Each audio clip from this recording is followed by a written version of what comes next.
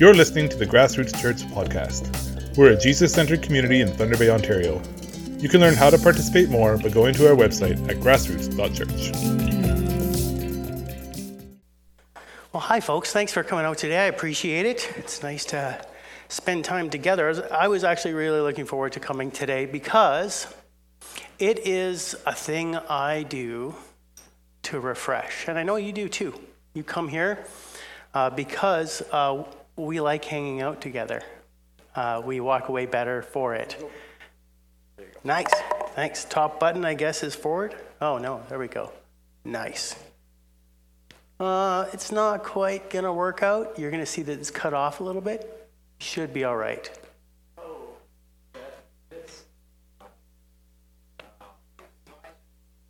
No worries.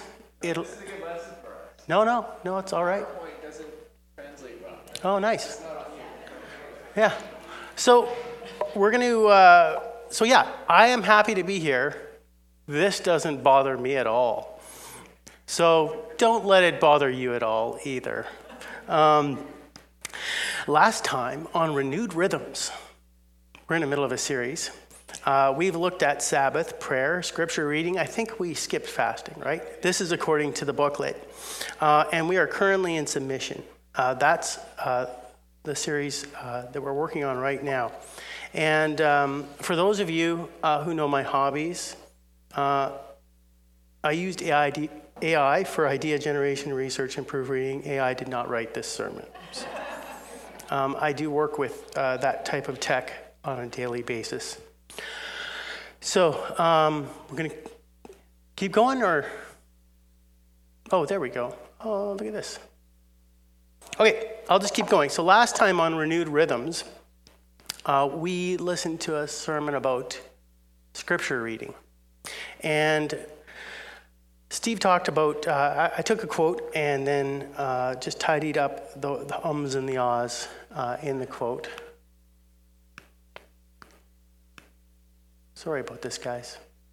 I'll just keep going. John, you just have to stay on that. Yeah, no worries. I'm just going to keep going. So, last time on Renewed Rhythms, Steve talked about the discipline of scripture reading. And he said, the way of Jesus is the opposite of control. Control is the exact opposite of what Jesus was trying to do with his apprentices. Following Jesus is all about learning to give up control, to trust his way instead of ourselves and what we can understand. Information is not what will transform us. When it comes to reading scripture, the challenge for us is to shift our approach from reading just for information rather than the pursuit of formation. And it was a great sermon for me. I pulled out a bunch of quotes because I listened to it and I thought, what a great setup for a sermon on submission. A sermon on submission is rooted in Scripture, and it's rooted in the goal of transforming us to be more like Jesus Christ. Now, I do have to say that sermons on this subject, this particular word, have usually been icky in my lifetime. I've asked around, and almost all of you by hand have heard a single sermon on submission your whole life. It's only ever preached at one audience, and it's only ever preached on one or two or three or four. I think there's maybe 5 verses on it that all say the same thing. And it usually, I'm making this up, but it usually ended up a very quiet ride home in the car. And then we would all go to McDonald's, except my mom, who would sit on the couch. That's generally how every sermon we've ever heard on submission goes. Now, you're all laughing because it's true. But the word submission shows up a lot. We're asked to submit to God, resist the devil. We're asked to submit to human authority. We're asked to submit ourselves to our elders. We're asked to submit to leaders' authority.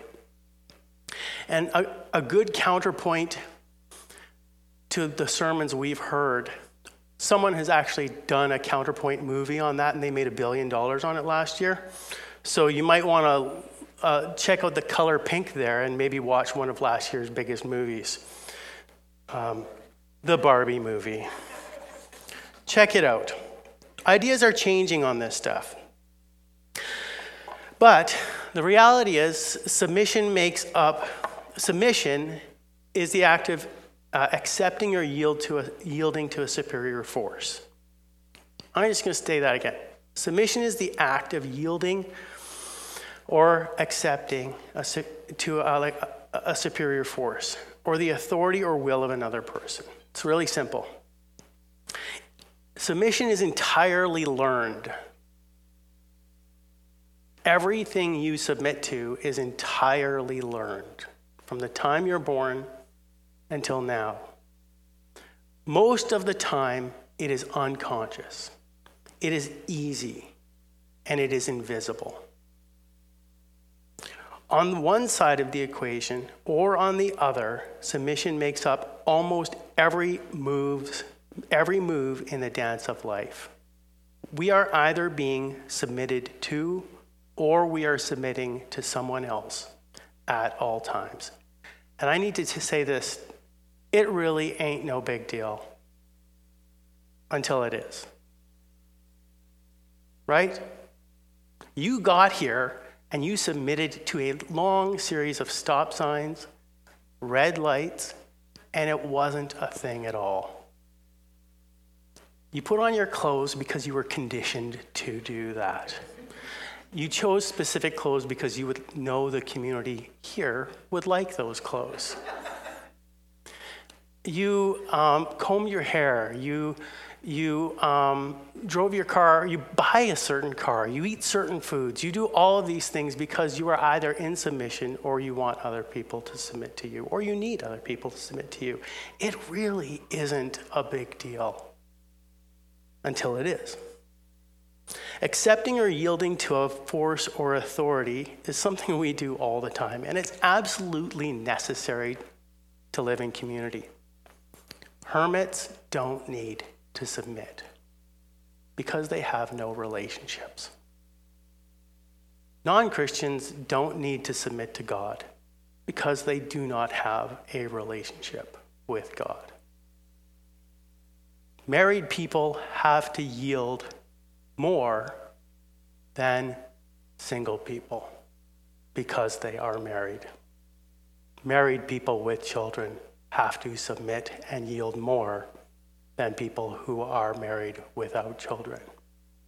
Christians have to submit more because we choose to be a part of yet another community with more relationships and more opportunities to submit and or yield, or submit and or be yielded to. The more relationships you are in, the more you will find this. And I'll go back. It ain't no thing. It's what we do. So, the dance of life is easy when you know the steps. On the warm side of the equation of submission, you get things like persistence, resilience, determination, fortitude, adaptability, patience, dedication, courage, optimism, gratitude, growth, empowerment, mindfulness, compassion, harmony. Have you ever been on a high-performance team? Have you ever completed like a professional designation or a trade? Have you ever learned like a really technical skill? That all required absolute submission. I love watching the Winter Classic game of the NHL. The teams walk in the most ridiculous uniforms. Their costumes. These are multi-millionaires who have spent their entire life learning a particular skill, learning how to operate on a high-performance team. They have submitted their whole life. And here they are walking in on camera in front of people wearing silly outfits. Why? Because the absolute outcome of the team is so much more important than the outcome for them. Hockey players still to this day wear suits on game day. If you don't wear a suit, don't be on the team. If you don't eat right, don't be on the team. If you're going to break curfew, don't be on the team. The higher you get into performance, the more submission there is. The higher performance your team is, the more submission there is. We all know this. We all know the warm side of the equation. Persistence, resilience. Our team makes us better. Determination, fortitude. It brings out the best in us. Patience, dedication, courage. It reflects the good things of those around us and introduces us to people who absolutely change our lives. These people are the people we talk about to our children and we say, be like this person. And those people are fully submitted and on board. Now, there's a cold side to the equation too, and I don't want to pretend that this isn't there. To suffer, to tolerate, to yield, to forbear, to sacrifice, to comply, to concede, to acquiesce, to bear with, to withstand, to resign ourselves, to abide, to reconcile, to relinquish. I've been on these teams too, where, oh my goodness, I am not making it. It is everything I can do to do this. And I am being crushed by this. And we all have stories that we tell our children of people who were in authority over us, who made our lives hard. The top player on a hockey team who acts like Jesus plays their position well. But they play it so well that everyone else's position just becomes easier. The top player on a team that doesn't act like Jesus plays their position equally well. And they take all the credit. The worst player on a team who acts like Jesus, grinds it out, goes in early, learns the skills, ups their fitness, betters their nutrition, studies the plays. And sometimes they don't even make the mark and they still get cut. But they try and they try and they try for the betterment of the team. The worst player on the team who doesn't act like Jesus says, this is a stupid team, I'm better than this, I'm leaving. Lighten up, Paul. A couple of weeks ago, we had a sermon by Scott Baker. He's not here today, but we learned the Baker's Confession. The Baker's Confession is a creed of God's people from 2024, and it goes as follows. Father in heaven, I do not like, insert spiritual discipline here. Rarely has it made sense to me, but I love you, and you ask me to do it because Jesus did it, so I will. Amen. I loved Scott Baker's sermon because he got up here and said, I don't like prayer. It doesn't make sense to me. But I'm doing it because God asked me to do it. The Bible says to do it. And you know what? It's changing my life. Good man. Good man. We have really, really good examples of this submission characteristic in our own community. It's part of what makes us a super attractive community, folks. Here at Grassroots, we are not afraid to say the Baker's Confession. Father in heaven, what you're asking me to do, I do not like, and rarely do I understand it. But I love you. And you ask me to do it because Jesus did it, so I will. Amen. I'm going to read some Bible to you now. It's from a letter that a fellow wrote to his friends. It's called the Joy Letter. And it was a huge part of my teen years. I was a really nerdy teen. I bought things like typewriters. And I bought biblical commentaries at like 14, 15 years old. So this was one of the first commentaries I purchased and read. So Philippians chapter 2, it says, if you have any encouragement from being united with Christ, if there's any comfort from his love, any common sharing in the Spirit, any tenderness or compassion, then make my joy complete. This is what the author is saying to a group of his friends. Make my joy complete by being like-minded and having the same love, being of one spirit and one mind. These are the benefits of hanging out in community. Encouragement from being united with Christ, any comfort in his love, any common sharing in the Spirit, tenderness, compassion. These are all the things we come to church for. They are the outcomes of the dance of life, when the dance is going well. And we come here and we do the dance of life together, and it goes so nicely, and we go, oh, I love this. I feel tenderness, compassion, joy, love, these good things. Then the author of the letter goes on to say, do nothing out of selfish ambition or vain conceit. Rather, in humility, value others above yourself, not looking to your own interests, but each of you to the interests of others. The better we get at being close to one another, the easier the dance goes.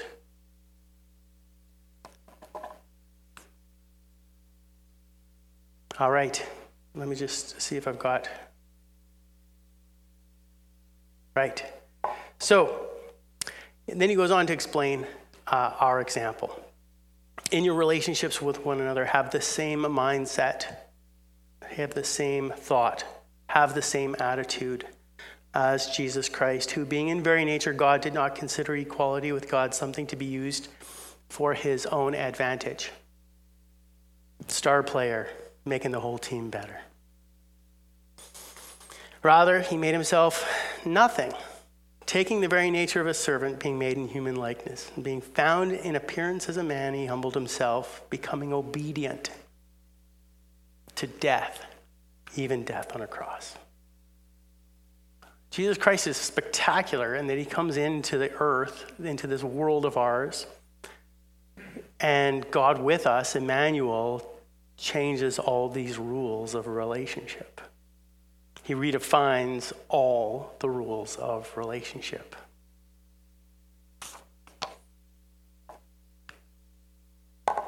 Therefore, God exalted him to the highest place and gave him the name that is above every name.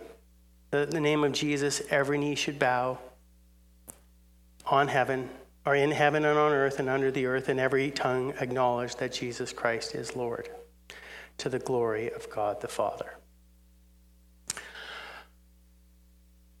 When we are in relationships and when we are in this dance, I'm not going to deny that we all want to be exalted. And I don't think you should either. What an exaltation here.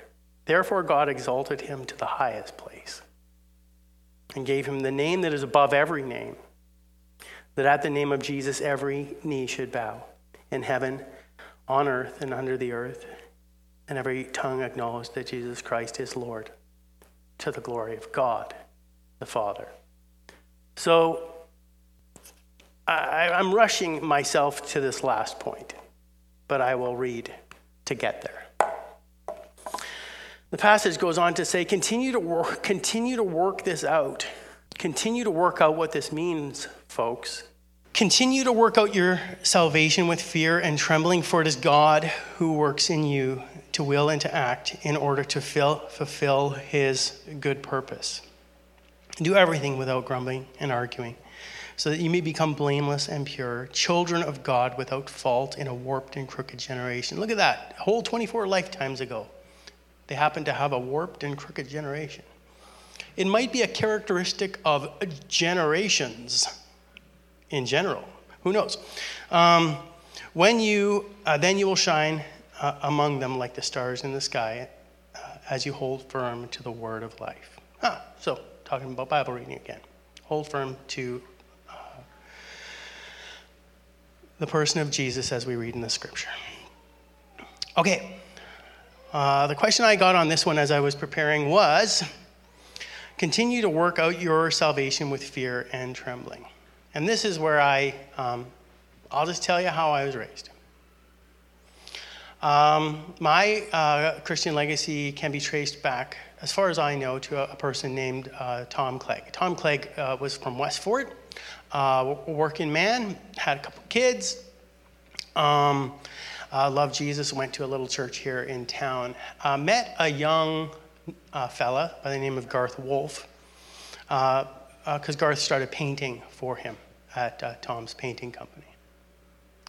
Introduced Garth to Jesus, and it changed his life. This young man was in his early 20s, and Garth just fell in love with Jesus and the Christian community. Garth Wolfe eventually met and married a woman who had 3 kids, and I was one of those kids. I took my stepdad's name at 18 because you got to give credit where it's due. The dude did a great job. And all of my, as far back as I can tell, the legacy that I have is this, that God is something completely other than me. I grew up with a type of Christianity where I was God's creation. God was not my creation. I grew up with fear and trembling of God in the same way that I have fear and trembling of electricity, fire, gravity, water. Those who do not fear electricity and work with electricity die. Those who do not fear fire and work with fire get burnt or die. Those who do not fear water and work on the seas drown. Those who do not fear God and live in God's world, for some reason, everything's always catching on fire, shocking them, and drowning them, and they don't know why. So the beginning of wisdom is the fear of the Lord. At the end of the matter, the wisest person in the world who wrote the book of Ecclesiastes said, at the end of the matter, fear God and obey his commands. I love reading wisdom literature because there's an exhaustion to the writing. They say things like, okay, just fear God already. It's old men looking at young men and all of their, but, what about, And they're just going, okay, grab the wire. Jump out of the boat. You're going to figure it out eventually. Fear God and obey his commands. So I don't fear God. I fear God because I am his creation. He is not mine. So that's why I do everything without grumbling or complaining. Jennifer can attest to that. Because I want to be blameless and pure. I want to be a child without fault in a warped and crooked generation. I want to shine among the people around me like stars in the sky as I firmly hold to the word of truth. Jesus redefined 5 relationships, and he gives us the example of how to do that. So as we look at spiritual disciplines in this Renewed Rhythm series, Jesus redefined what it meant to have a relationship with God. It is no longer the cold side of the dance when you have a relationship with God who loves you, who cares for you.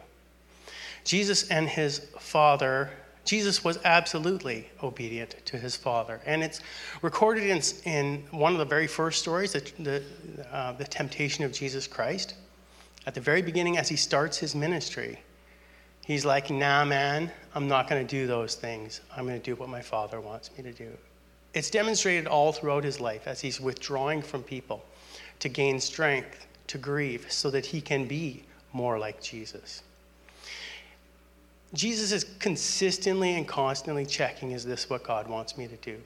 And he's unwavering. Hey, Jesus, will you come to this town and do this? No, I've already got an agenda. Jesus had a plan, and he fulfilled his plan.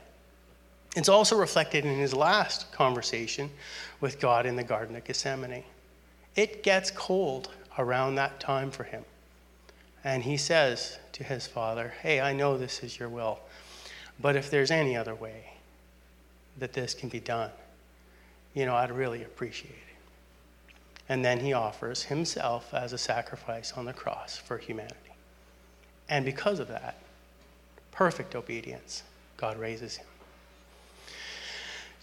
If you want to understand that relationship better, and you want to have some results in your vertical relationship with God, practice the disciplines. That's what this series is about. Jesus also redefines horizontal relationships with his apprentices. He's washing feet. He's healing the sick. He's feeding people. He is constantly out there giving and serving his disciples. And if you want, again, I'm not going to read the scriptures, but if you want, look at what his best friends say about him decades after he has gone to heaven. Peter, James, John, and then of course the Apostle Paul consistently write about how Jesus was a servant. Jesus taught them to serve, and it was shocking to them the whole time they were with him. So if people are with you and they're not shocked by what a servant you are, practice the one another's. There's lots of one another's in the Bible. And that's a good Google search for you, one another's in the Bible. Serve one another, be patient with one another, gather together with one another. That's a great thing to do. And again, this should all eventually for us become invisible. Don't feel bad. I'm not setting standards up for you. I'm just saying it can be different. Jesus redefines how we exist in the world. Jesus does not come in and create a corporation, exploit the natural resources, and take over the world. He doesn't walk around in a fancy suit and drive a Bugatti car. This is not his characteristic. They thought he was poor and homeless. He put his energy onto certain things that were fantastic. And this church actually does a great job with that. So it's true, yeah. But I'm just going to say, he really did redefine how we view the resources that God has given us. Jesus redefined his relationship with others and enemies. Simply, we have to pray for them. We obey our earthly authorities, even when we don't want to. There's a resource for the organization I work for. I don't know if you guys remember, but there was this sickness that went through the earth a couple years back, caused a few problems. We have a help desk at the Canadian Centre for Christian Charities in Elmira. Woot woot. We got some people from Elmira here today. So our phones blew up for 2 years on really about submission issues. What can we do to prove that we're right and destroy those who disagree with us? It's essentially what the church began calling us about. And it was good times for us. It was good times for all of us. Because the stuff you folks went through, multiply that into every community across Canada. And we're still feeling it, aren't we, today? Yeah. And don't feel bad about feeling it. It was awful. It was awful. And I'm here to say that. It was terrible. But Jesus absolutely redefines how we deal with the government. So there's an article that our CEO wrote about, whether we comply, consult, confront, or disobey. And what's the attitude of Christ in all of this? And I'm going to say, I just want people to really seriously consider, what would Jesus do? You know? And then Jesus redefines the relationship between us and our own life. And Jesus did not consider his own life worth more than yours. Isn't that crazy? So if I'm going to be a disciple of Jesus, I really can't consider my life worth more than yours. And I don't. So we have a ceremony that we do weekly called communion. And it encapsulates all of these things.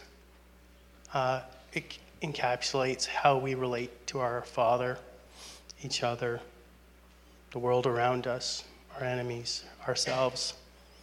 And it's called communion. And it has really bizarre elements in it if you're not part of the church. But you're part of the church, so you get it. You get it. You get the seriousness of this. It's to bring home the point that we have a rabbi, a teacher, a savior, who did not consider his own body and or life more important than us, but gave it up willingly for us, so that we may be fed and empowered to go into the world and be like him. So this table is open for those of you who want to be nourished by the gospel of Jesus Christ. There is a routine that we follow. We get up, we come, we dip that basket into that cup, that basket into that cup, for chemistry reasons. And so I'll allow you to take your time as you do that. But let me pray, and then I will be done. Father in heaven, you are good to us. Shockingly good. And Father, thank you that your presence shows up in good communities all over Canada. And this is a good community. I love the dance. We do it well. So, Father, I pray that you would help us to put our minds and our hearts into unity, that we may learn to coordinate ourselves better for your service and for your glory, that we will bear with one another when we get the steps wrong, and that we will hustle and learn them when we're not quite sure what to do. God, you are good to us. Thank you very much for today. Amen.